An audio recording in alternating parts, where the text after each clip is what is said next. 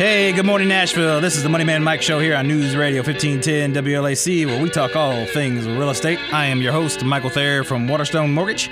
I am MLS licensed, and my license number is 173264.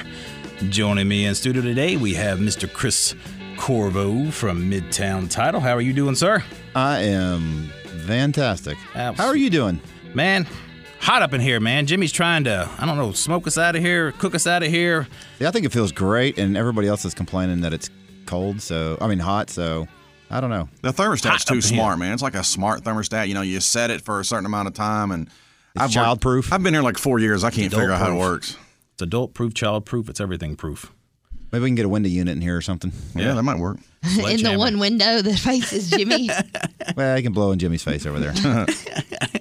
Thanks for having me in, though. Absolutely, man. We always love having you at the show. And then, of course, we have Miss Andra Brewer. Ho, ho, ho, ho. I need something really cool like that. Yeah, because that's so cool. Andra's in the house. I'll tell you why me and Mike are hot, because we're the chubby ones, and Chris done went over here and dropped about 20 pounds, and 20? He got all skinny. Now he's cold. He's a little stick man over there, man. Stick man. Hey, you need some meat on them bones. He's the one over there. Coffee or something over here. I'd get warm. I don't know. Run over there doing not the marathon. Doing some burpees right now as we're on the radio. Shoot, that's all you, man. So. Jimmy, you gonna come in and do the burpees with him? No, I'm gonna stay over here in this cool studio that I'm in. Oh, why's it gotta be cool, man? Because it's a different thermostat over here. Now, it would be funny if Jimmy was in there with his parka on and gloves, and we're looking through the glass window at him, and you're over here sweating, and Jimmy's over there blowing in his hands, cold. You're like, Jimmy, you suck. So, can we say that on the radio? I don't know. We just did. Okay. FCC violation, I guess. I think that's okay. It's all right. Oh, any event, man. We got a kicking show. I was going to say something else, but I know that's not going to be FCC approved on the show. But, man, if you've missed any of our previous shows, go out to the website, moneymanmike.net. Again, moneymanmike.net, or on Facebook at Moneyman Mike Radio, because not only can you download the recorded shows, you can look at the video, because everything is videotaped, and we have some outtakes and some bloopers, and in between the commercials and Andra singing and everything else, man. You don't want to see that. Oh, yes, you do want to see that. Did I miss something? I don't know. When was that? Which time? Well, she was singing before we went on the air. Exactly. Oh, well, that doesn't count. Yes, it does. It wasn't recorded. Not that time, wasn't. Oh, God. Anyway, go out to moneymanmike.net. Check it out. Facebook, Moneyman Mike Radio. Check out all the old shows and anything you missed, man. But this week, man, we're going to get into some cool stuff. We're going to jump into our lingo stuff and get into why you want to get pre-approved if you're thinking about buying a house, why it's so important about getting pre-approved, and how you will totally get yourself on the right path and save yourself so much just heartache and distress, and just get pre-approved. And then we're going to talk about the differences in pre-approvals, because a lot of people don't understand what's a pre-approval versus an approval. You know, a lot of people, aren't they the same thing? You know? People think they are. They do. But I'm approved. What do you mean you need something else? Exactly. So we're going to get into that. And then we're going to get into the epic housing shortage. You know, there's been several things being reported. We're going to get into that a little bit more. So we're going to circle back to the lingo and tap into these pre-approvals. So a lot of people go out and they get pre-approved. And back in the day, it was give you give your full name, Social Security, date of birth, current mailing address, pull credit, look at your credit scores, plug in whatever you say you make, and what's it look like? Oh, yeah, you look pretty good. Pre-approved. You write this pre-approval letter, boom. Issue it to the realtor, and you guys are off and running. Yeah. Hey, Andrew, your client can buy $250,000. Yes. Based on what they're making right now. Yes. Mm-hmm. Solid, right? I mean, that's they're good to go. Yes, exactly. That's what the piece of paper says. Excellent. So that's not true? That's not true. No, it's not true. In today's market, you know, especially with Waterstone, we're going to look at their pay stubs, their bank statements, their tax returns, because, man, tax returns I've seen too many times where they change a deal. And people, if they bought a house, you know, 2, 3, 4, 5 years ago, they're like, why do you need my pay stubs and my tax returns?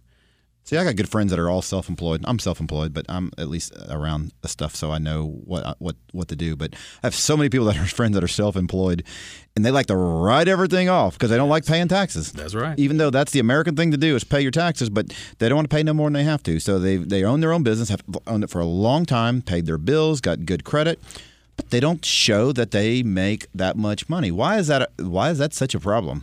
Well, the problem is you take a self-employed person, you always ask them, how much do you make? And let's say it's 5, 10, 15, 20 grand a month.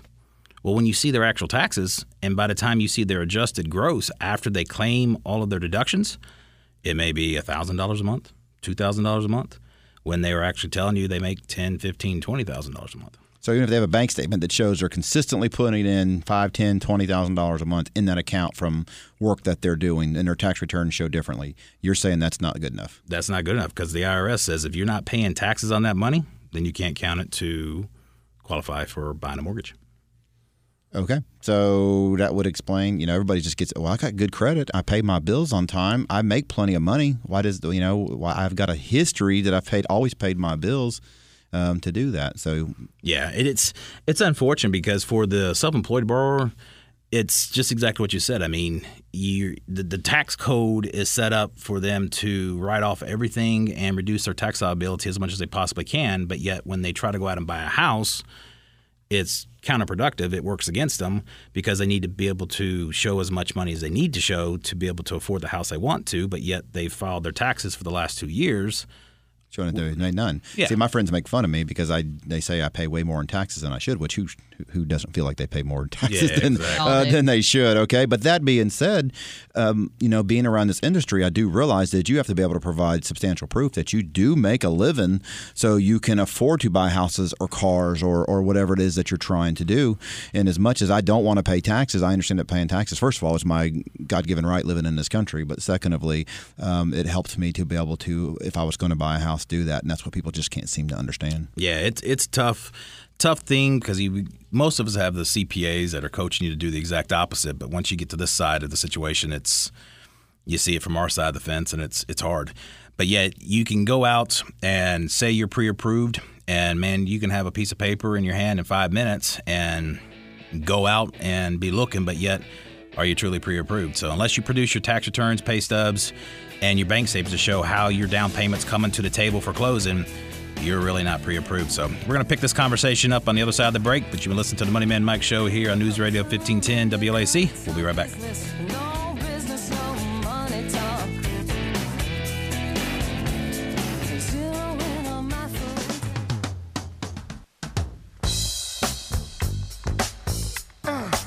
Hey, welcome back to News Radio 1510 WLAC. You're listening to the Money Man Mike Show, where we talk all things real estate.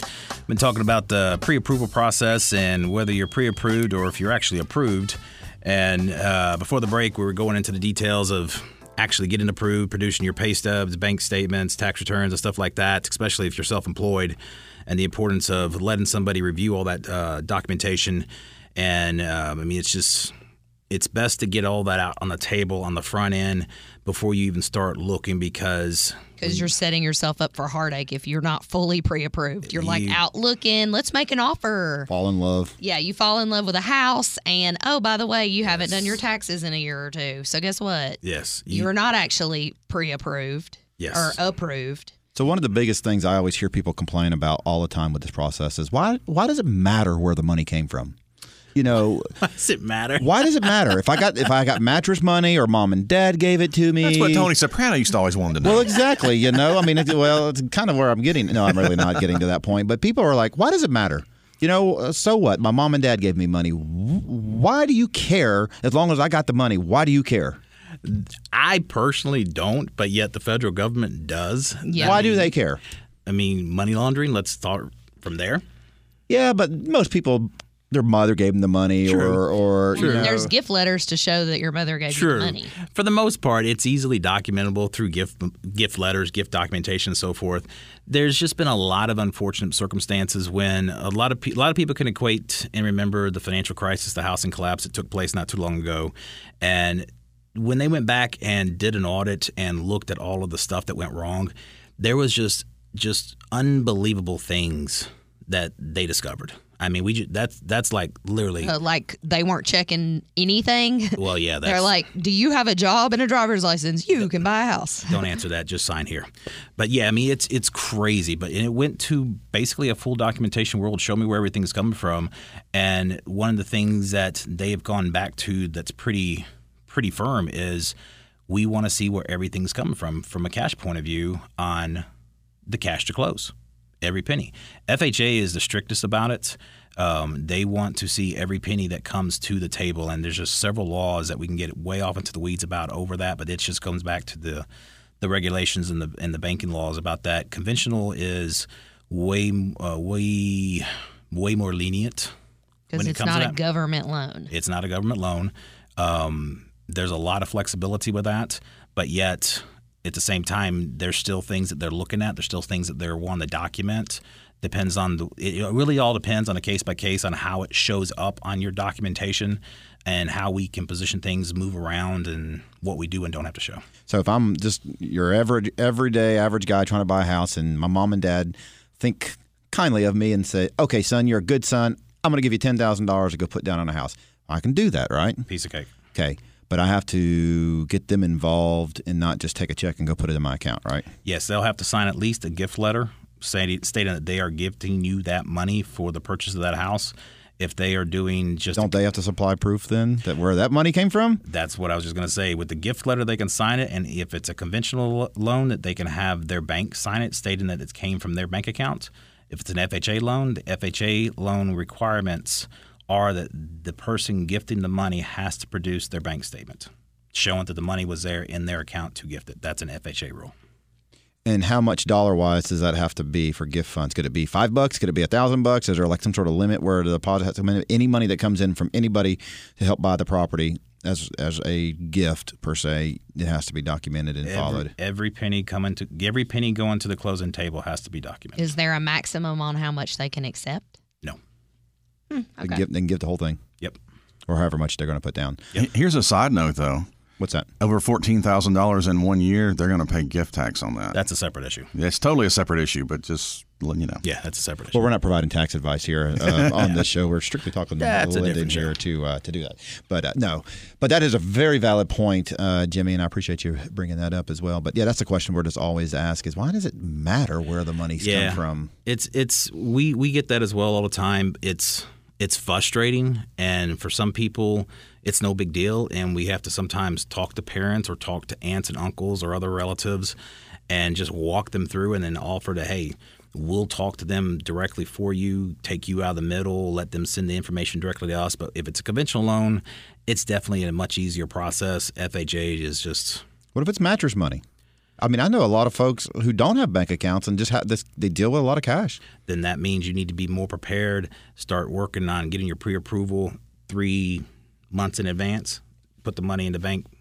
Find a bank somewhere to put it in? Yep. But then it comes into more problems of how much cash you're depositing. Because if it's over $9,999, separate issue with the bank at that point in time as far as the FBI is concerned. Couldn't you just make a few deposits for $9,999? Yeah. You could. That's what Tony Soprano did. That's what he did. Keep it under that $10,000 mark. See, look, these educational shows that are out there.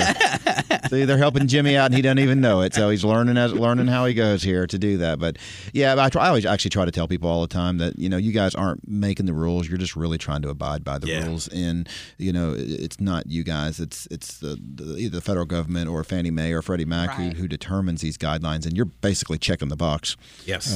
To go off and do that, and it is a hassle, but it's just the method to the madness right now to get it done. Yep. Well, and I tell people, I say, look, when you're getting a loan, they're going to ask you for paperwork. You're going to think you've sent them everything. Then they're going to ask for something else. I was like, it's going to be any lender you use. They have to have documentation. And keep in mind, they're giving you a large amount of money. Yeah, it's... Because people get frustrated. Well, they already asked for this, or then they asked for this. And sorry. We refer to as conditions either breed or lead to other conditions because you'll ask for bank statements. And then you'll need an updated bank statement. And let's say there was deposits you had to explain for whatever reason because of the guidelines, and then you received an updated bank statement, and now there's something on the updated bank statement that you did not see before because it's the updated bank statement, and now you have to ask about that because it's a new item.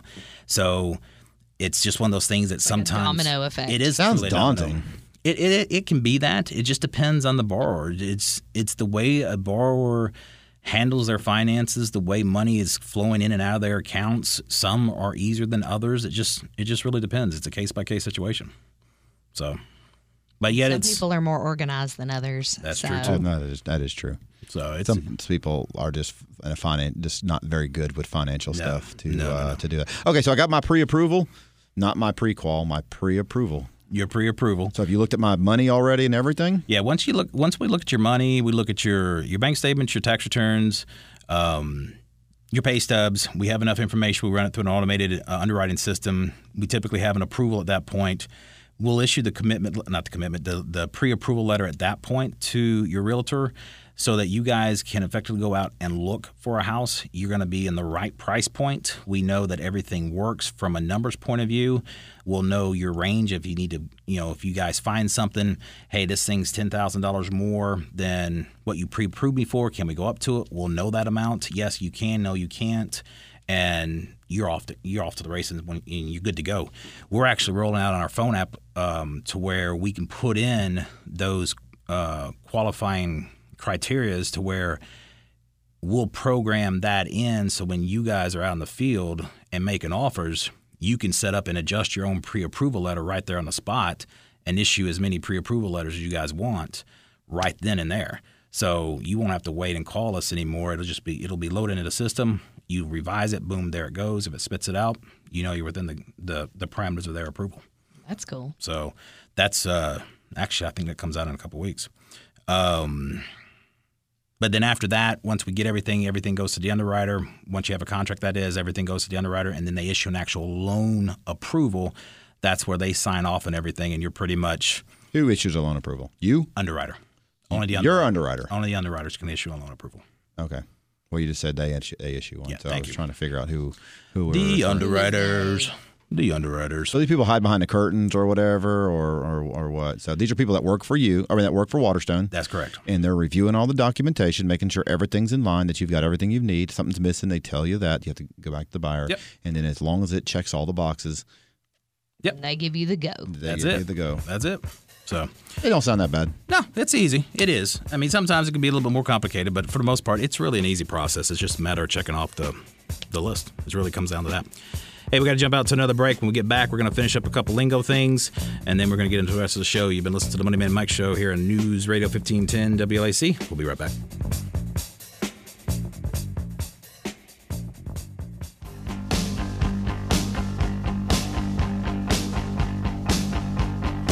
Hey, welcome back to the News Radio 1510 WLAC. You are listening to the Money Man Mike Show. We talk all things real estate, and we're going to wrap up our mortgage lingo here real quick with closing costs and prepaid items. And a lot of people kind of confuse them. They think they're the same, but really they're not. The closing cost is, the way I like to explain it is, closing costs is like something you pay for that it's a one-time charge. To acquire the loan. To acquire the loan, it's a state fee, it's a tax fee, it's a title fee, it's appraisal fee, anything like that. Credit check, flood check. Exactly. It's all the stuff you have to qualify for the loan. Exactly. Prepaids, insurance, taxes, renewal of property taxes that are coming back through, HOAs. Well, a lot of times I tell people that the closing costs, well, I don't tell people, but I kind of liken it to the closing costs are stuff to do with your lender and getting a loan, but the prepaids are stuff that have to do with you on an individual basis. Your lender doesn't control your insurance. There you The go. lender doesn't control how much your interest is on. They do from an interest rate standpoint, but the actual cost depends on what your loan amount is. Mm-hmm. They don't determine what your taxes are. Yep. They don't determine if you moved into a neighborhood that has a homeowners association that you have to pay upfront dues on. All right. So this is all the stuff that's specific to you and your purchase of your house that you're buying that the lender does not have control over. That's why he's the title guru. That's right. Chris Corvo, Midtown Title. So, so two different things. They are cumulatively all closing costs. Correct. When you think about it, but if you're getting really technical, closing costs for the lender and prepaids it doesn't make a difference to do Exactly. that. So Exactly. Yeah. So And you were telling me about a call that you took during the break. I did. I wanted to bring Andra in on here because I know y'all were kind of looking at me like, what in the world is he talking about over here? And I had taken a call from a client of mine, an agent of mine. The house he represented the seller, and the house sold about a month ago, and the buyers are now moving into the house, and they said they want to take legal action against him and the seller, and I said, okay, well, why? And he says, well, they're mad about the appliances. And I went, mad about the appliances? I said, what's wrong with the appliances? Was they broken? He goes, no, but they bought a new house and they had really high-end appliances in their house. And so they asked me if they could take them. And I said, yeah, as long as you replace them. And so they bought new appliances for their house and took their nice ones with them to their new house. Do what? And this was after the people put the contract on the house. It took them a couple of weeks to get moved in and everything. They were moving here the buyers were moving here from another state, and they moved in and to the house, and there were these less than equal appliances to what was there. And so the agents, I said, well, who told them to do that? He goes, I told them it was okay. I said, well, did you disclose to the buyers that these were not the same appliances? He says, well, no, I didn't know that I had to. Do what? Well, no, they have said recently, I mean, that is not correct at all. And you can revert back to say all items in the MLS. And if you have photos of those appliances in that kitchen, that counts. But they say that you're actually supposed to put the serial number of like the individual appliances. And that was a few years ago, and nobody really ever does that. But sometimes people will put Whirlpool stainless steel refrigerator just to like specify that refrigerator in that kitchen. Right. But and a lot of times agents will write up the contract just to say everything included listed in the MLS number, blah blah blah, and then in those photos those appliances are listed. But no, that is so wrong. I mean, it's like, oh, I have a $2,000 fridge, but then I went and bought a $200 one and popped it in there and took mine. No, I can't believe a realtor would say that was okay. No. Well, my response was that I guess he's going to be buying new appliances for the buyer on that house. And the Tennessee Association of Realtor Contracts says that the property does include range, stove, built-in appliances, ovens, microwaves, and stuff. So you're right. It does not specifically give serial numbers on there to do that. But really, if people have seen the house, they put a contract on it, and those were the items that were in there. You didn't disclose that you changed them to something else, or this is what's actually going to be in there. If you changed them out before the buyer saw the house, that's correct. Different story. Totally. Absolutely. Well, before they saw it and put a contract on it, yes. After the fact, if there's a form that's signed at the closing table that discloses whether there's been any change to the property, positive or negative. You have to say yes or no. And so by them saying no, they said that everything's exactly the same. So and it's not. And there's been a material change to the condition of your property to do that. Wow. So for you sellers out there who's thinking about selling your house and you love your appliances so much, and you want to take them with you to the next house, make sure your realtor is aware of that so they can negotiate that in your contract. And when that happens in the MLS, you'll put like in the realtor notes, fridge does not convey, or like they're taking their refrigerator or whatever, the appliance may be. If you're in love with it, you note, hey, they're not leaving this.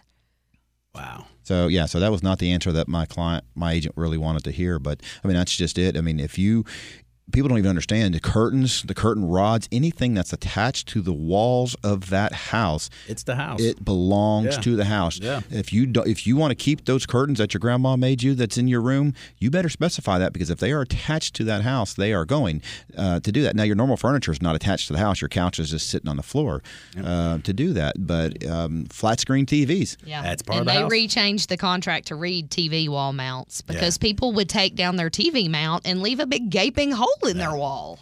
We went through this once, and surprisingly, of all places, it was out in Colorado with a house that had this theater seating, and in the house had a big screen TV, had a separate garage, had all this equipment in it and everything else, and it all came back to the appraisal guidelines. Basically, not the guidelines, but basically the appraisers said if it's bolted to the house in some way, form, or fashion, it doesn't matter if it's like the dishwasher. The dishwasher is really only held in by 2 screws, but it's fastened attached to the cabinets.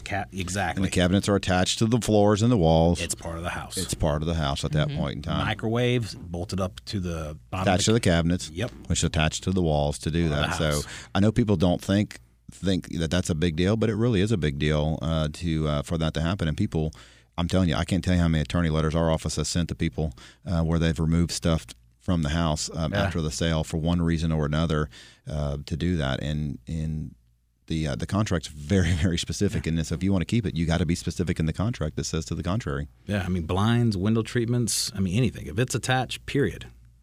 Yeah. It's the house. It belongs with the house. Andrew, do you come across that a lot where people are asking either for that kind of stuff or what can I keep, or people just assume they know, or do you prep people for that? No, people will ask, well, what all is included? And I'll say anything attached, the light fixtures, the curtain. I mean, I kind of point it out as it's written in the contract or as you're walking through the house. And because sometimes people will have like a custom shelf where like it's a room, but it doesn't have a big closet. So they buy a closet like system like and mount it to the wall. That's mounted to the wall. Yeah. So I that counts, unless they specify that it does not. So, yeah, that's one of the things I make notes of when, you're looking at a house knowing you're writing an offer.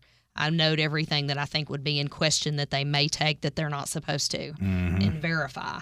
Yeah. I guess that's the safest thing to do, right? Is just if there's to something ask that's up in front, question, hey, just this specify. is staying, correct? Right. Yeah, absolutely. And that's why I like the way you write contracts. Because, I mean, there's a lot of extra stuff in there, but yet, I mean, it's all hammered out. It's all addressed, and there's hardly ever any kind of issues with your contracts. You're not supposed to have any blanks in your contract. Some You people don't have just any fill blanks. out the bare minimum, like the God. price and the name of the buyer, and that's it. And you're like, you didn't really fill this out. No, there's a lot of I had a client call me yesterday, said the same thing and said, hey, I've got a client who has a large tract of land, and they're going to it wouldn't sell. It's too big, and so they're going to sell the house in 15 acres. So what do I do? And I go, well, what do you mean? He goes, well, what do I do to get going? I was like, what did you tell the buyers they were buying? He's like, well, just a house in 15 acres. I said, and they didn't ask what 15 acres you were selling them? He's like, well, no. And I'm like, you have to be specific about what it is you're selling. You can't just say, hey, you're going to get 15 acres and go from there to do that. So, I mean, that's just kind of the scary stuff that I'm seeing out in the field right now is, I mean, these people agreed to buy this house on 15 acres. They liked the house and they were happy to get 15 acres. They didn't know what 15 that consists of. It could have made a Z shape across this property. Who knows, to do that. And so these are all the stuff that's going on. So, you have to be specific when you're writing these contracts. As much as you think it's blatant and plain, I'm telling you, when the time comes, push comes to shove, it's going to be a matter of the courts. Yeah. Yeah, I have a question about that when we come back from break. All right. You've been listening to Money Man Mike Show here on News Radio 1510 WLIC. Can't talk all of a sudden. At 1510 News Radio WLIC. Thank you, Chris Corvo. We'll be right back.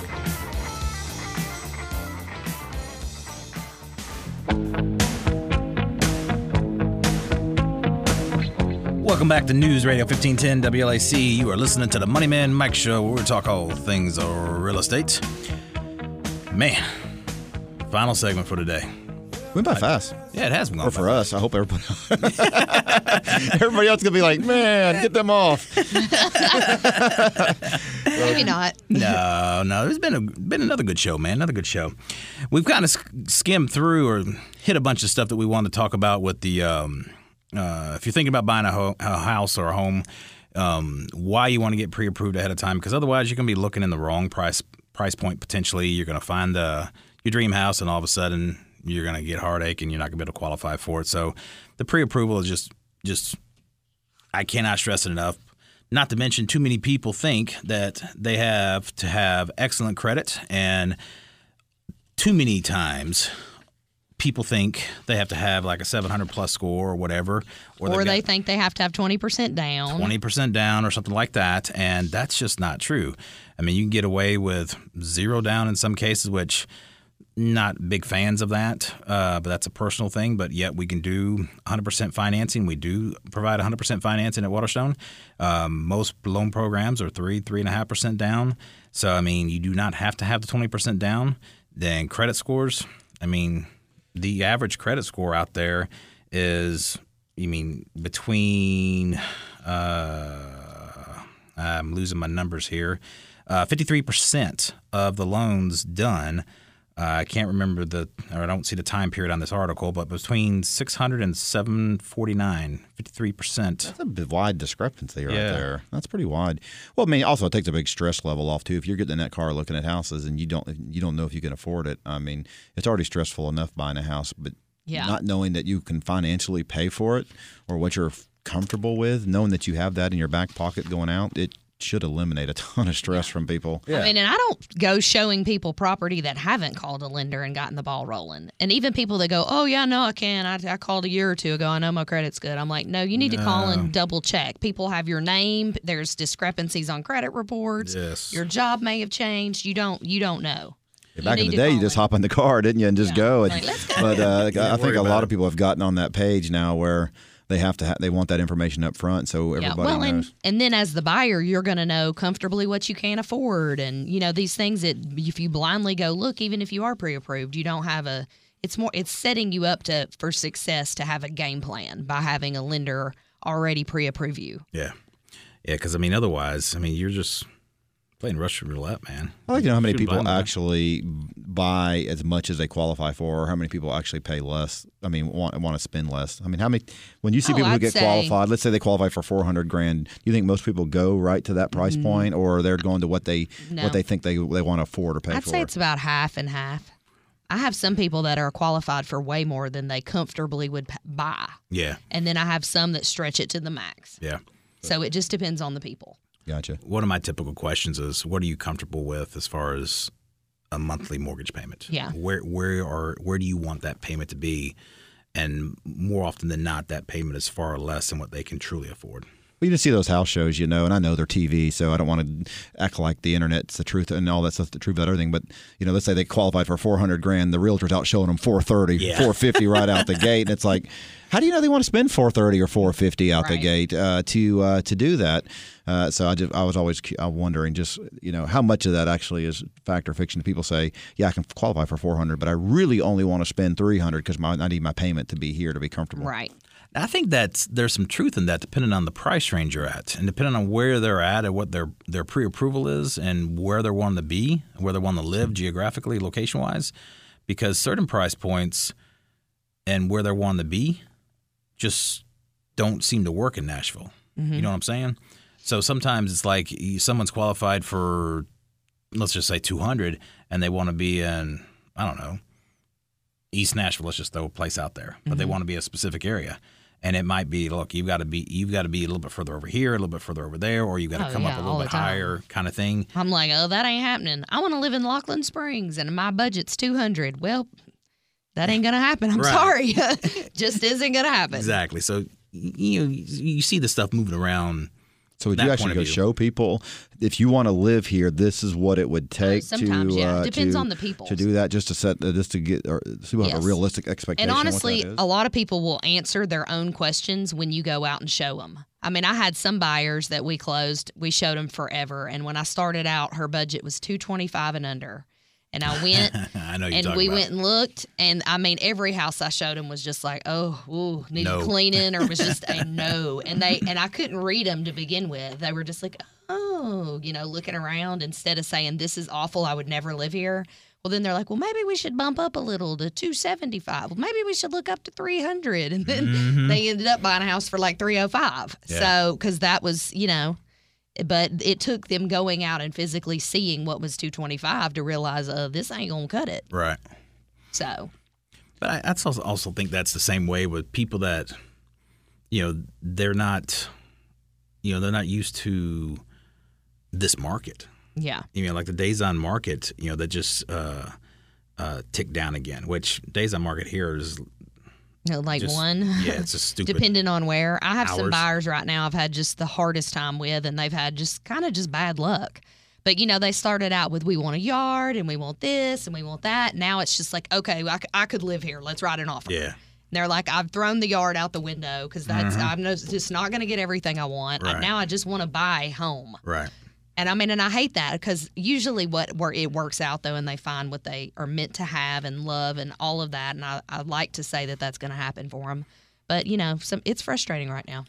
Yeah, I mean, there's definitely a housing shortage And I mean, there's all sorts of different reports that are coming out now. And I mean, the one of the latest ones, the National Association of Realtors, was talking about the inventories have dropped now for the 24th consecutive month, down to 4.2 months supply.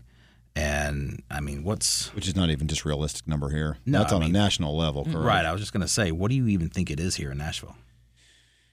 I mean, it's probably that number, but you're talking about, and Andra's the expert, so I don't even need to talk on this, but you're talking about either quality inventory or places that you and I would probably never drive by and go to. So I think the number of quality inventory where everyday people would go live is... Well, and it's like affordability, too. I mean, for example, East Nashville right now has a ton of houses that are like $350 to $450. Because all these builders have torn them down and built them. Now, they may be attached or, there's tons of new builds and there's a random price point that's kind of flooded. But every price point or below that, there's nothing. So and that's one of the only neighborhoods that I know of that does have an excess in a certain price point. But it's not stuff really anybody is jumping in line to buy. Right. So they're kind of sitting there trying to get rid of them. But under that price point, there's nothing. So everything that lists right under the certain little tick is just fought over. So, I mean, it's a lot of it's affordability. I mean, I have buyers that are, if you're 250 and under and you want to live in Davidson and you have a few zip codes you don't want to go to, it is really hard. It's really hard. Let's say that's a tough one. Yeah, on top of that, you've got the shortage, but yet the existing home sales are just continuing to surge where month over month they're up another 1.1%. Sales are on an annual pace of 5.62 million. I mean, that's on pace for 2.7% up for year over year. So, I mean, sales are continuing to go up while inventory continues to go down. Mm-hmm. And it's just like something's got to give. Our May was better than our June. I mean, I don't know if it's because of vacations and stuff as far as the number of units that we closed, but some of it is just a lack of inventory here. Now, I represent a lot of builders, handle closings for a lot of builders, and I know in June a lot of my builders were able to finally purchase a lot of lots because the lots had finally gotten done to where they can start building on them. Because as David Lukey has said from Capital Homes before, it's like a 24-month period to get the day you get that raw piece of dirt and turn it into a lot. Mm-hmm. And so these developers have been trying to get these lots off, and I had builders probably bought 50 or 60 lots just in June alone. So there's finally land inventory, some trying to come on, but still that's going to take 6 more months to build houses for those as well to go. But it would be very challenging for somebody to get affordable housing in Davidson County. Yeah. The Joint Center for Housing Studies at Harvard just released their 2017 State of the Nation's Housing, and one of their statements was, for the 4th year in a row, the inventory for homes for sale across the U.S. not only failed to recover, but dropped yet again in this year. At the end of 2016, they were historically low at 1.65 million homes for sale nationwide, which at the current rate was just 3.6 months supply, almost half of the six months levels. The 6 month level that is considered a balanced market. Mm-hmm. I mean, so we should have a 6 month supply nationwide, and we have less than 3. Yeah. I believe it. Yeah, I mean, you just can't build them fast enough right now. Mm-hmm. I mean, there is some disconnect between what people can afford and what goes on the market as well. I mean, that's a different radio show talking about stagnant wages or what people are making as opposed to what housing prices are doing right now to folks. And but I can just being in the business, dirt has gotten so expensive in town that there's no way to produce a $200,000 house because the dirt's costing $200,000. Yeah. To do that. So short of buying like a 1-bedroom condo, which nowadays anymore is probably, in a downtown area, depending on where it's at, is still going to push you over that $200,000 threshold. But I mean, the average person, I mean, I've got lots of employees who make average, who are making decent wages, but they're not making executive level wages, and there's no way they could afford a house in town. Right. Yeah. I mean, downtown, heck. They're all driving. They're all driving in from the outlying areas because of this. That's where they can, people, the average person can afford to live. Yeah, it's crazy, man. Man, it's been a great show. flown by. But hey, if you missed any of the show, check us out on moneymanmike.net or out on Facebook at Moneyman Mike Radio. For Chris, Andra, and I, this is Mike. We're out. You guys have a great week.